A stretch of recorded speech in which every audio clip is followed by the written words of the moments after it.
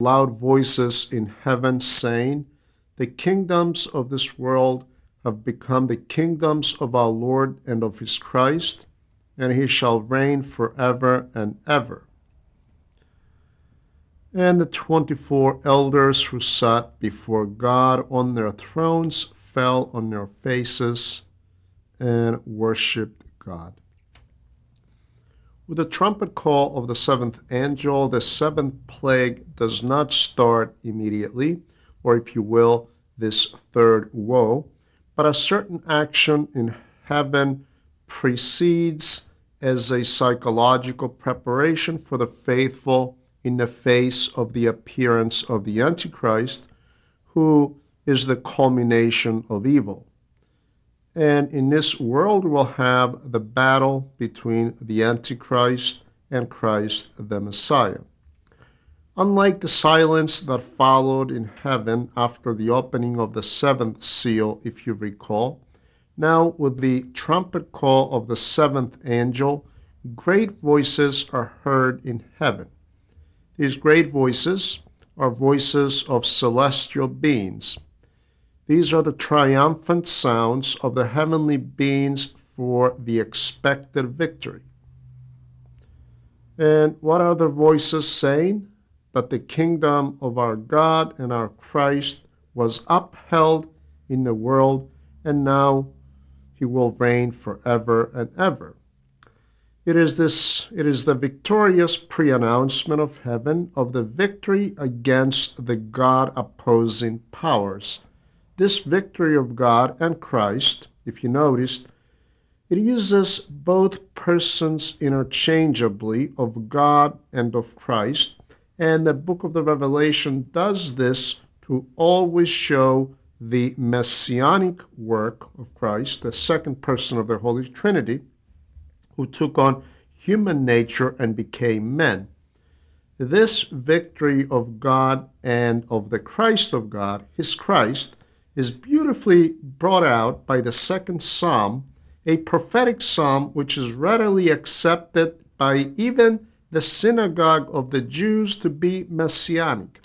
It is worth reading the greater part of this psalm and expanding on some points. For those of you who read the Psalter, this psalm is very well known. I told you this is the second psalm, but in reality, this is the first because the first psalm is considered as the introduction to the entire book of Psalms. And for this reason, the second psalm is considered the first because with this psalm, the very body of the book of the Psalms opens up. I will provide for you a brief translation, and please try to follow me so you can see how this psalm brings out the entire meaning of the book of the Revelation. Why did the nations rage, and they sat and discussed and programmed vain or worthless things? All the kings and the leaders of the nations gathered in a common council, only to turn against God and against his Christ. They discussed during their council, let's break off our bonds with God and his Christ, and let's throw off our back the yoke of God and his Christ. In other words, widespread apostasy. He who lives in the heavens will laugh at them, and the Lord shall hold them in derision. He will laugh at their expense. Then he will speak to them in his wrath, and in his anger he will distress them. But I who? I, the Messiah, the Christ, was established king by him upon his holy mount Zion, announcing the command of the Lord, announcing that this is the first presence of Christ. The Lord said to me, "You are my son. Today I have begotten you." The Lord told me, God told me, he spoke to me, to the incarnated Son, "You are my son. Today I have begotten you." You are my son. It's like saying to him, you are God. God speaks to God.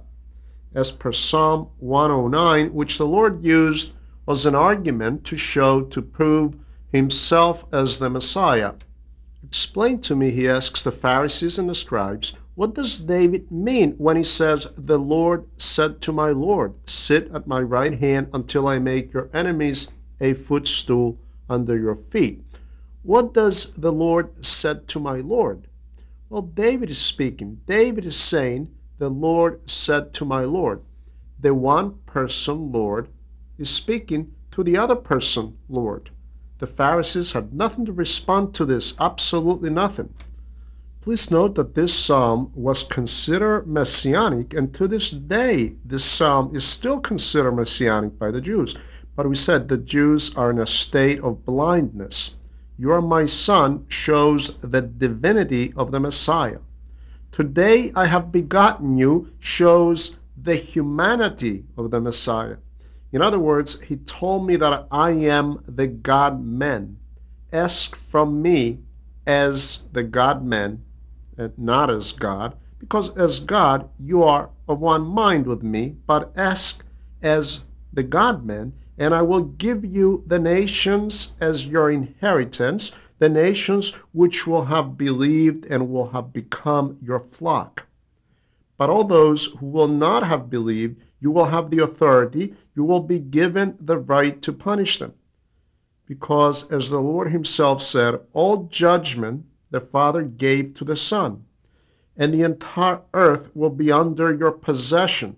The earth, the ends of the earth will be under your jurisdiction. In other words, the entire creation. You will govern them with an iron scepter, with absolute obedience and authority. Whoever does not wish to be obedient under your rule, then you can crush them as easily as someone crushes a clay pot with a metal rod. In other words, you'll be their leader and their shepherd of all those who love you, and you will punish those who do not love you. This psalm, my friends, the second psalm, comes to express the entire content of all the things the book of the Revelation comes to tell us in this section that I just read you previously. And the 24 elders who sat before God on their thrones fell on their faces and worshiped God, saying, once again, my friends, we see our familiar heavenly image where the 24 presbyters can be seen on either side of the throne of God, and there they are also sitting in 24 thrones. The number 24, if you remember, is simply the number 12 times 2, which means a multitude of saints, or according to the interpretation of Michael Akominatis, there are the 12 patriarchs of the Old Testament and the 12 apostles of the New Testament. These 24 presbyters, after the trumpet call of the seventh angel, fall and worship the one sitting upon the throne while crying out a thanksgiving prayer or doxology. We give you thanks, O Lord God Almighty, the one who is, and who was, and who is to come, because you have taken your great power and reigned. The nations were angry, and your wrath has come, and the time of the dead that they should be judged, and that you should reward your servants, the prophets, and the saints, and those who fear your name, small and great, and should destroy those who destroy the earth. The nations were angry. Did you see how these prayers echo the second psalm? And you should destroy those who destroy the earth. This is an outstanding prayer with much content, rich in depth, as we will see. The prayer begins with thanksgiving. We give thanks to the one who is coming, to you who exist, you who existed, you who are coming inside history because you have taken your great power and reigned. This is thanksgiving due to Christ, who fulfills his promise about the end of history, which is nothing else but the resurrection of the dead, the judgment, and the hell of the impious, and the justification of the pious. When the Lord was leaving his 12 disciples here on earth, and in the aftermath he ascended towards heaven, he told them, I will come back again to take you with me. And he also said, I will be with you always until the end of the age, until the end of time. The end of the age is the end of history, but the apostles would not be kept alive until then. Here he means the faithful who would believe to the preaching of the apostles, which is the church. I am with you always. So, lo, I'm with you always until the end of the age. I am with you is a promise, and I will come to take you along, because in the house of my Father there are many rooms. You see here, the kingdom of God is likened to a house, to a mansion with many rooms. He uses the term house, and since this is a house, it has many rooms, and I will come to bring you with me so we can be together forever. So there along with me, you will be seeing my glory, and you will be sharing in my blessedness. These are words that Christ promised about the end of history. And now, my friends, he's glorified by the 24 presbyters, being people who existed upon the earth because the time came for the promise of Christ to be fulfilled about all these things. But let's concentrate on some key points of this 11th chapter and verse 18. And the nations were angry, and your wrath has come, and the time of the dead, that they should be judged, and that you should reward your servants, the prophets and the saints, and those who fear your name, small and great, and should destroy those who destroy the earth. This verse contains, very briefly, the entire work of the universal judgment, the entire work in extreme brevity. The nations become angry, turning against Christ and against his church, and consequently this leads to the culmination of apostasy. Now, where are all those enthusiasts who like to support that as history proceeds forward, we're heading towards better times and that the worst is over? They always expect a certain improvement. My friends, these occasional improvements are simply that occasional and local and temporary work of the Holy Spirit in the church. We are not moving towards greater times. Simply put, there are no better days ahead. Unfortunately, we're heading towards something worse, and the days are becoming worse and worse. This fact is extremely well-founded and repeated 1,000 times, repeated in the entire Holy Scriptures. This is a straight fact, and this straight line exists from the Old Testament all the way to the New Testament. St. Paul, for example, says to Timothy, keep in mind that there will be difficult times in the last days. There'll be perilous times. Very difficult days lie ahead. People will be so and so and of such and such character. And because of this, now Christ comes to fill the cup of his wrath against the rebellious, since the time of repentance has been exhausted. After this, we have the time or the season of the dead, or according to St. Andrew of Caesarea, the time of the dead, expressing the time of the resurrection of the dead. And after the resurrection, the final judgment follows, during which the rewards and the punishments will be given. St. Andrew says again, during which each one will be given accordingly, based on the works of his hands. So you will receive according to the action of your hands the payment or the compensation, and you'll receive according to what you have done. Were you a worker of good, you will be rewarded for these good works. Were you a worker of evil, you will be paid back with this evil. But here, my friends, there is a certain differentiation in the area of the reward according to the text that I just read to you.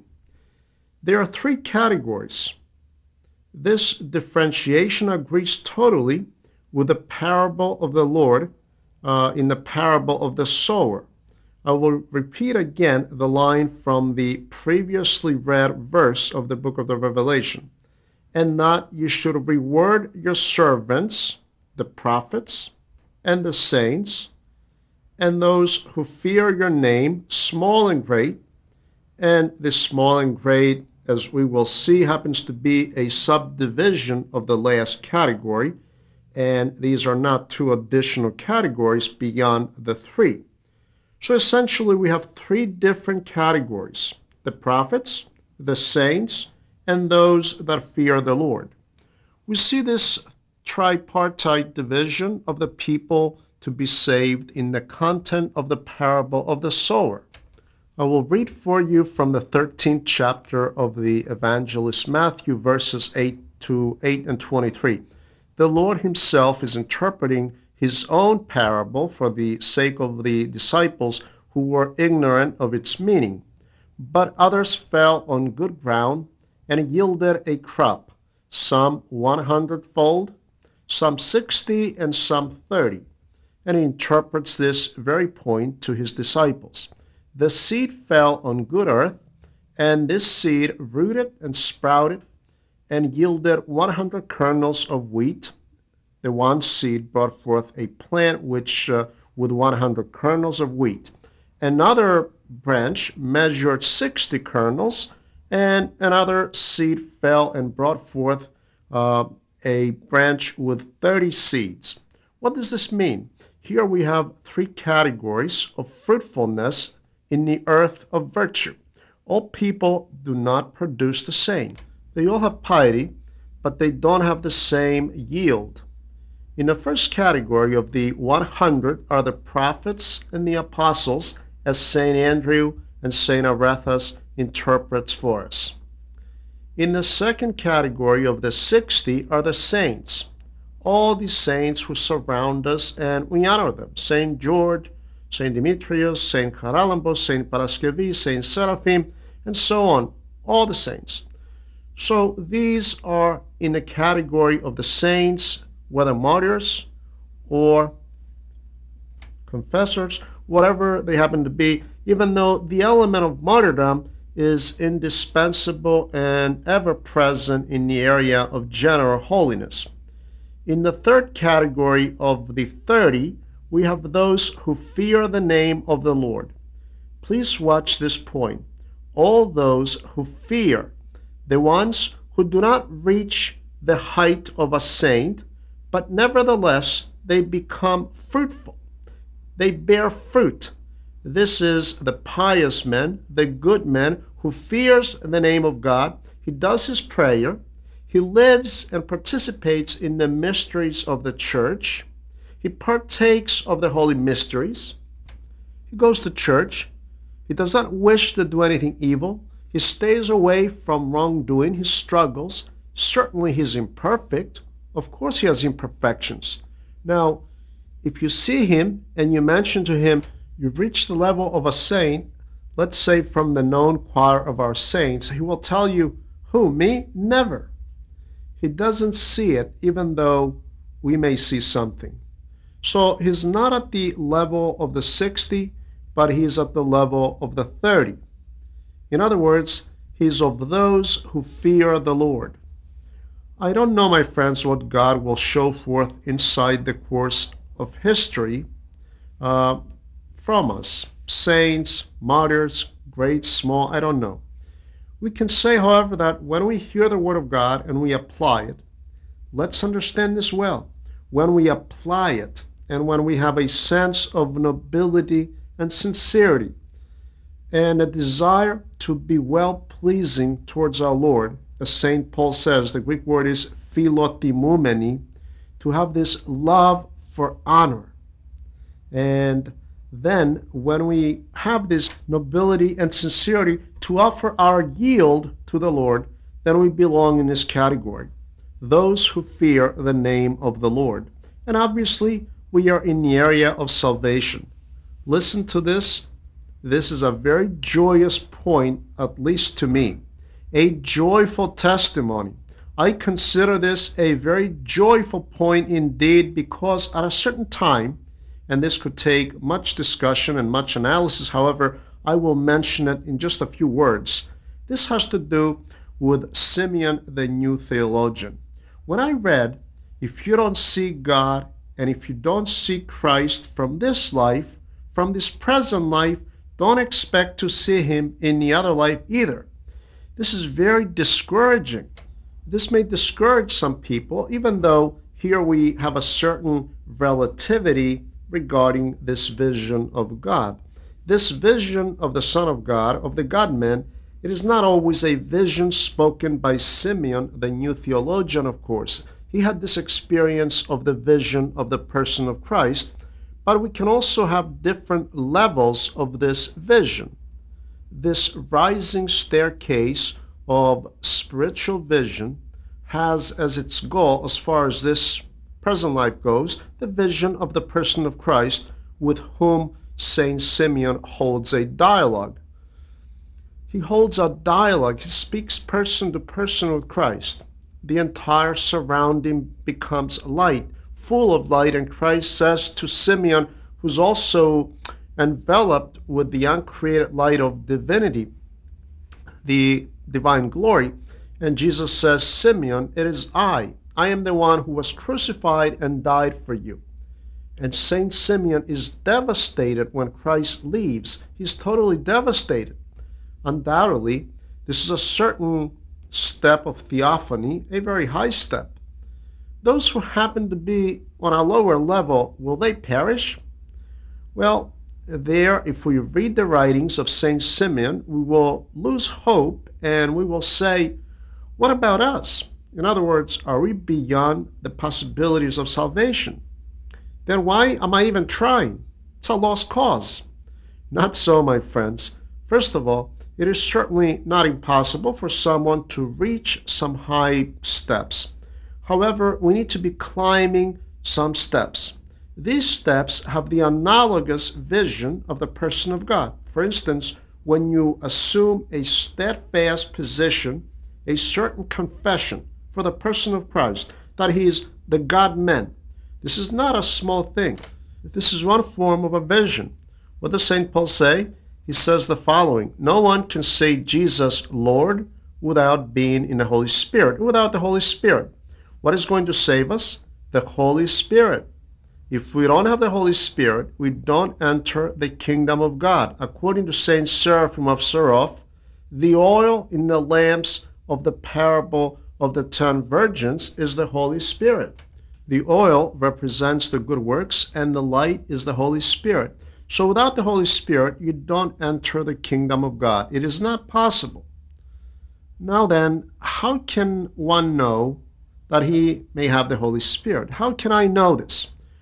We have many ways, many signs. We also have very overt testimonies, personal testimonies and experiences. But the first testimony, the first step, so to speak, the first step that I need to place my foot on in order to begin to say that I can have the Holy Spirit is this. The Holy Scriptures tells us that no one can call Jesus Lord without having possession of the Holy Spirit. So you cannot confess and say that Jesus is Lord. He is God, but only if you have the Holy Spirit. Therefore, do you agree and fully accept, my brother? You confess that Jesus is the God-man. Then you need to know that you have the Holy Spirit. And all those who cannot say this, the world outside, all people who don't say they cannot accept that Jesus is God, they do not have the Holy Spirit. They are totally empty. They have no part of the Holy Spirit at all. And someone who's totally empty of the Holy Spirit cannot possibly be saved. This is tragic. This, however, makes up the first step, because I told you the presence of the Holy Spirit starts from this testimony and reaches the level expressed by the Lord, and rivers of living water will flow from inside his belly.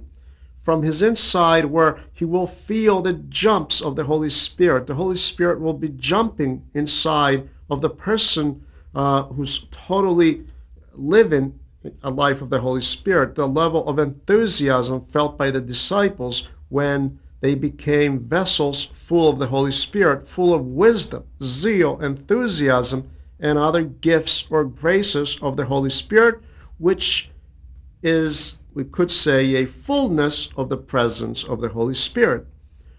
Well, all these make up the staircase, the progressive steps of the Holy Spirit. So based on all this, we could say that those who fear the Lord are those who begin to love God or Christ, to fear Him and believe in Him. I believe that in this mindset, someone can breathe and say, yes, I can be saved. Please listen to me carefully. The worst possible sermon given by someone would certainly be this: do not struggle. You will not be saved. Only the great ones will be saved. This is a demonic sermon. No, we can all be saved. One will produce 100, another will yield 60, and another 30. Here the Word of God presents us with a variation within this last category, those yielding 30, the small and the great. What is this small and great? Here I will read to you what Anthimos of Jerusalem writes, who likewise takes from St. Andrew and Arethes, because the one copies off the other one, so all three of them maintain the same train of thought. And afterwards I will analyze this for you. Small, he calls those who did not reach the perfection of virtue, those who are still afraid of the wrath of God and the punishment after death. While great, he calls those who have reached a perfection of virtue, all those who still fear God and they don't want to fall from His love. What do we see here? The apostles and the saints who yield 160 reached perfect love, which expels or puts out fear. What does St. John the Evangelist say? Perfect love casts out fear. But something more in this. Of course, many saints were saying, I'm not afraid of God. St. Anthony was saying, I no longer fear God, but I love Him. But let's be careful here. There are some of our Christians with a very impure heart who are quick to say that they don't fear God, but they love Him. They need to exercise some self-criticism because they're under a most pitiful delusion. Again, we are deluded when we are so quick to say that we don't fear God, especially if we have not gone through ascesis and through purification of the heart.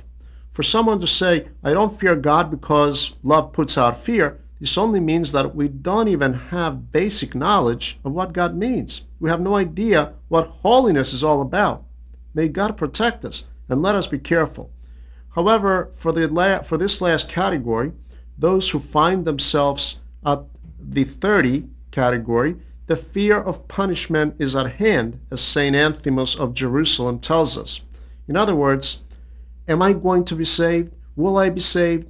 Will God punish me? How can I stand in the presence of God? Will I be saved? This is the question that a person keeps inside him. Will I be saved? And he fears God's punishment. And he talks about the perfecting fear for the great ones. So these are the small and the great ones. What is this perfecting fear for the great ones? It is the fear of losing what I have. Not so God will not punish me, but more importantly, not to fall from the love of God. And I hold very strenuously that which I have. In other words, there's a certain imperfection in both circumstances. But I repeat one more time, this is encouraging, my friends, and we must struggle. We must struggle.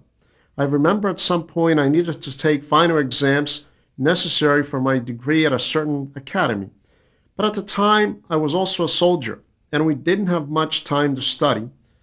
So myself and some other associates went to the administrator to extend this testing period until September.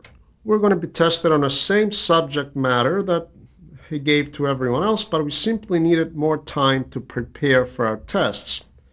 The professor said, simply bring a certificate from your army base to confirm this, and there's no problem.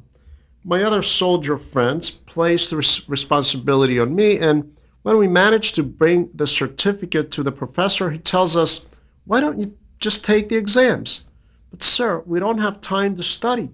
This was during 1949. We had very unstable conditions politically. Times were difficult. I was serving at the time. Reading was not easy with constant maneuvers and various services. Who had time to study? The professor was insisting, Don't be afraid. Just go ahead and take the exams. I told the others, the professor feels that we should just take the exams. And I decided to go for it. One other person took the exams along with me. Two others held back. There were four of us. My friends, we tried our best. We did the best we could, and we passed.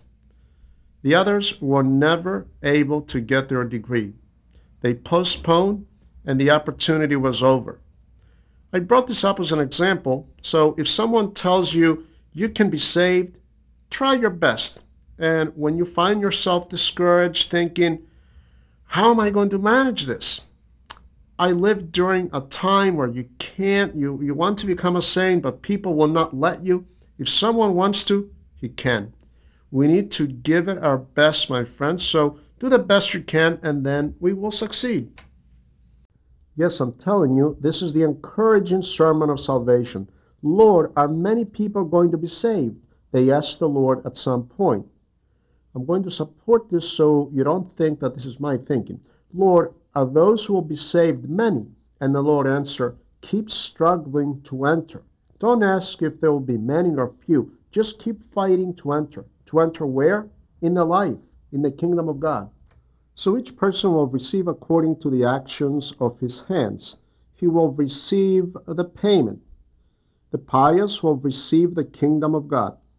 Let's enter the kingdom of God, and we will be happy even with the last seat, so to speak, even though we will be jealous in the sense of the others there. And this jealousy is much different than the sinful type of jealousy that we have here in this world. It is something altogether different. I have told you this before, but I will bring it up again. I'll bring up a small example.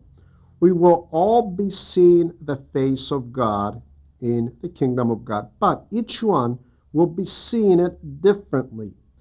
Try to visualize a theater, an ancient Greek theater, let's say, like the ones we have around this area, like the theater of Epidaurus or Herod of Atticus of Athens, and so many other theaters. They are structured like an upside-down cone, and there are actors performing on a stage which is located at the very bottom of the theater.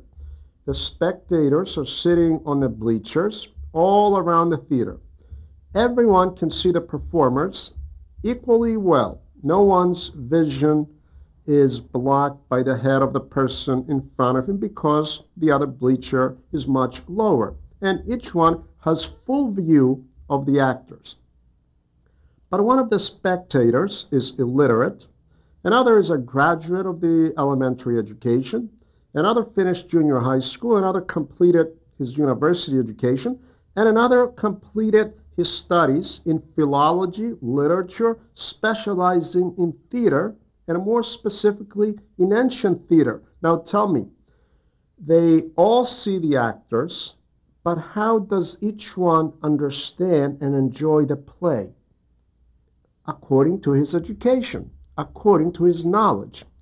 Along the same lines, our knowledge of the person of Christ will be analogous to the virtue that we have exercised.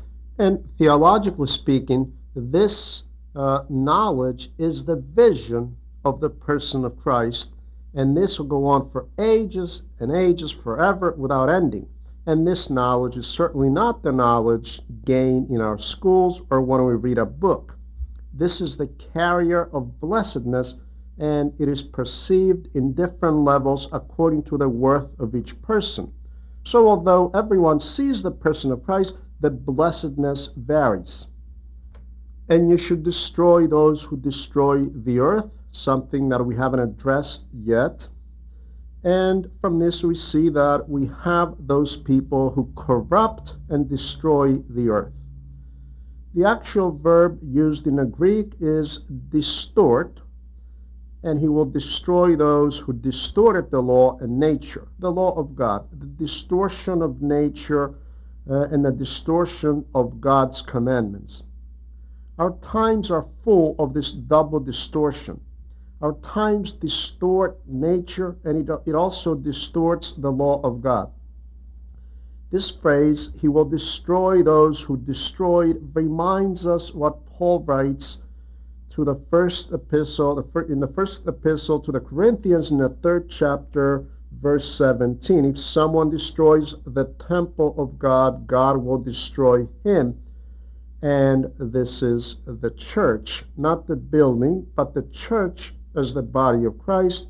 And beyond this, we have the human body as well, which is a member, a small piece of the body of Christ, which is the church. In the 6th chapter, he speaks about the body, this body, the one you see in me and the one I see in you, where he says, don't you know that your body is the temple of the Holy Spirit, who is in you? The one who destroys the temple of God, God will destroy him. Again, the Greek verb is phero, or corrupt, which suggests that anyone who distorts his body makes it totally improper as a dwelling of God, and God will have nothing to do with this person, or he will discard him. St. Peter speaks specifically on this point in his 2nd epistle, 2:12, and he says the following: but these, like natural brute beasts, animals having a natural birth only, and not a supernatural rebirth, as we say, the natural men, uncultivated, the crude, beastly, animalistic man, the man of instincts, the one who only cares about what to eat, how to satisfy his aphrodisiac desires, and how to fill his belly. So these Christians here, because he's talking about Christians, they're like natural beasts made to be caught and destroyed. They blaspheme about things they are ignorant of, and in their corruption they will perish. So they will perish in their corruption, according to St. Peter. Do you know the tragedy behind this? I said it already. St. Peter is not referring to idolaters or to ignorant Gentiles, but all this refers to Christians. The Christians who surround us today, but they have yet to perceive the meaning of the gospel, and they exist like the Gentiles and the idolaters. The perishing of the sinners will be an eternal hell, a hell of existence with an eternal incorruption, an inability to die and return to zero, eternal torment. The phrase, they corrupted the earth, and how does the earth become destroyed or corrupted? Maybe Cain was the first who corrupted the earth with the murder of his brother, but his parents were the first who created the presuppositions of this corruption and destruction of the earth with their disobedience. Corruption of the earth, or nature, is the change of the divine order upon the earth. What is the kingdom of God? The kingdom of God is the opposite, the return of the divine order, the return of incorruption and immortality. We continue now with verse 19 of the 11th chapter. Then the temple of God was opened in heaven, and the ark of his covenant was seen in his temple. And there were lightnings, noises, thunderings, an earthquake, and great hail. When the prayer, the thanksgiving, and the doxology of the 24 presbyters came to an end, the Ark of the Covenant appeared in heaven. And please pay attention to this. This entire vision is in heaven. And when the covenant appeared, lightnings, noises, thunderings, and an earthquake and great hail took place. Here, the 11th chapter ends with this verse. And in this verse, my friends, we have a projection of the Ark of the Covenant in heaven. We could say that this is the visual dialogue of the prayer and the doxology of the 24 presbyters. However, the projection of the Ark of the Covenant has a certain story. It is known that the Ark of the Covenant was guarded in the Holy of Holies, in a temple that was built by Solomon. The Ark is a small rectangular box. Its width is smaller than a meter, made with acacia wood and gold-plated inside and out.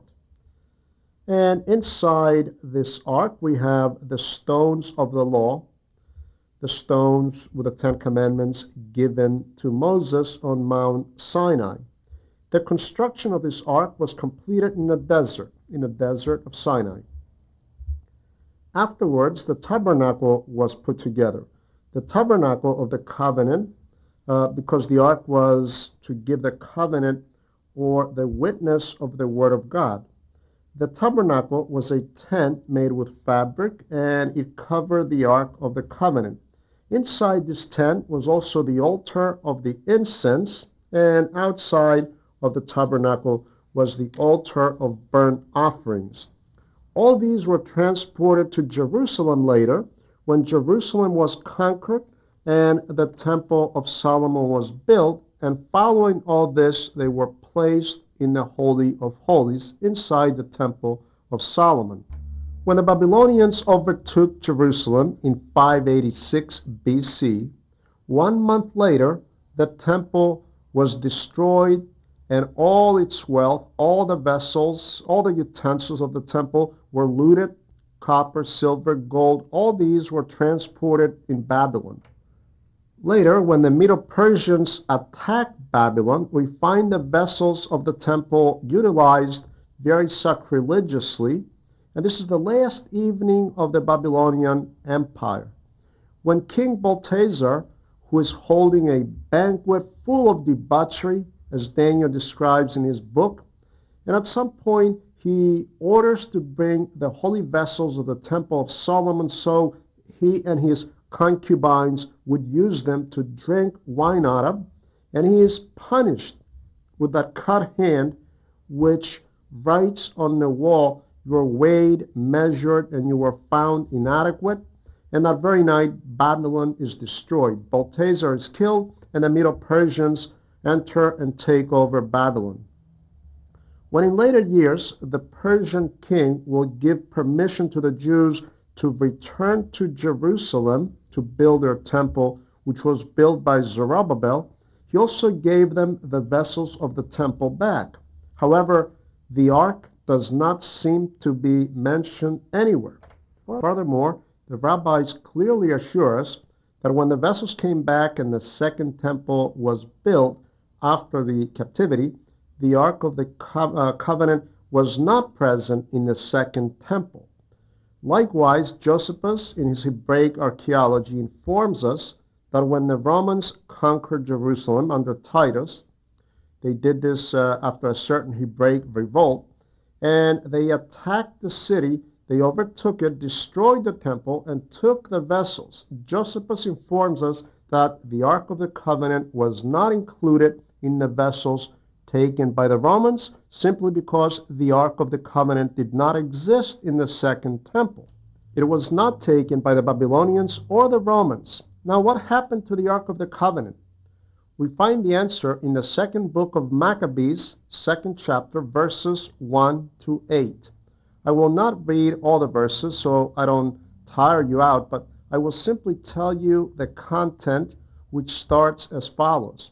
When the Babylonians conquered the city, Jeremiah the prophet took some of the priests before the destruction of the temple. He had a whole month from the takeover until the destruction of the temple.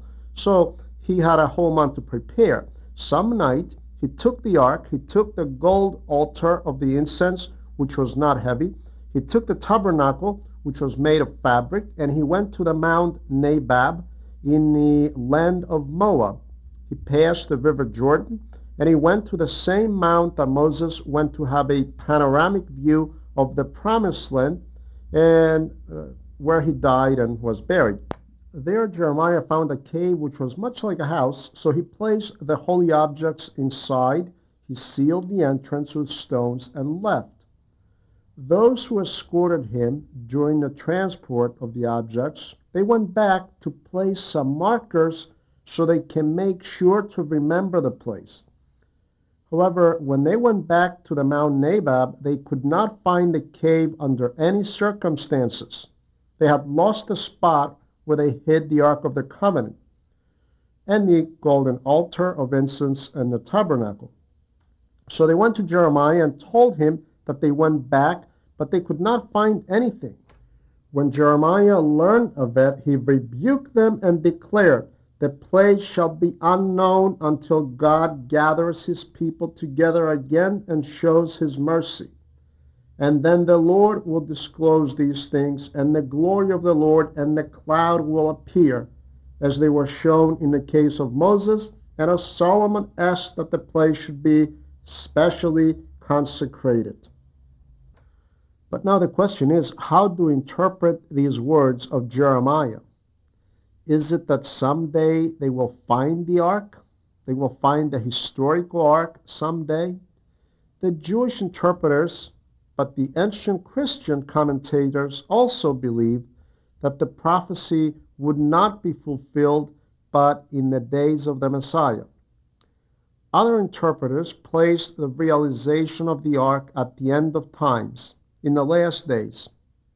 But my friends, we most likely do not have the historical ark here, this wooden box which contained the stones, simply because since God allowed for the temple to be destroyed, it means that there's no longer a place for the ark, because the ark is the Panagia, the most holy Theotokos, and the stones where the word of God was carved.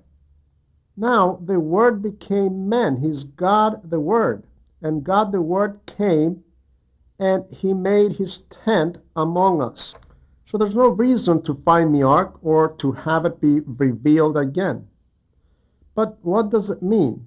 Like all the interpreters, the Christian interpreters say the following: the revelation of the ark is in heaven, as revealed to John, and it serves as a symbol, and according to St. Andrew, it manifests the treasury of blessings prepared for the saints, blessings which are hidden in Christ, in whom the fullness of divinity resided bodily. These are the blessings of the kingdom of God, which is Christ himself, the living stones, God the Word, the very reason why he came and lived among us. But of historical significance is the fact that while God allowed the sacrilege of the temple of Solomon and Zerubbabel and the temple of Herod the Great, because historically the temple was built 3 times, from Solomon, from Zerubbabel after the Babylonian captivity, and from Herod in the times of Christ, which was destroyed by the Romans. So God allowed the sacrilege of the temple in such a degree where Daniel calls it the abomination of desolation, to bring ancient gods into the temple, to take in statues, and to carry out idolatrous sexual rituals in the temple of God, in the Holy of Holies. But God did not permit the sacrilege of the Ark of the Covenant. The Ark was used, it was hidden, and its history came to an end. Its new history is in Christ Jesus. The Ark now is Christ, our hidden treasure, who opens the heaven. So when the temple of God opens and the Ark of the Covenant appears in the temple, this is the prepared kingdom of God, which will have all those who will struggle in their life, those who will fight the good fight any way they can. In closing, I would like to bring this final note to your attention. In interpreting the book of the Revelation, do not only expect to hear apocalyptic and prophetic elements always waiting to see what will happen next. The book of the Revelation is not only a prophetic book, but a book of consolation, but also theological. There are many folds and multiple sides to be found in this book of the Revelation. For this reason, I hope you can see how many elements we bring out, precious elements of spirituality, able to console, to strengthen, to help, to bolster our spiritual life.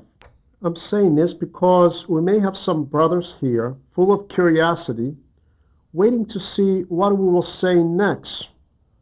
When would the next World War III become a reality? When will it start? I told you this before. This is an unhealthy curiosity. The book of the Revelation strengthens and helps a man to stand. It guides him. It takes him by the hand to show him the events inside history, but above all, it grounds him spiritually. Under this context, we analyze the book of the Revelation, and I will also request of you to kindly accept the book of the Revelation as such.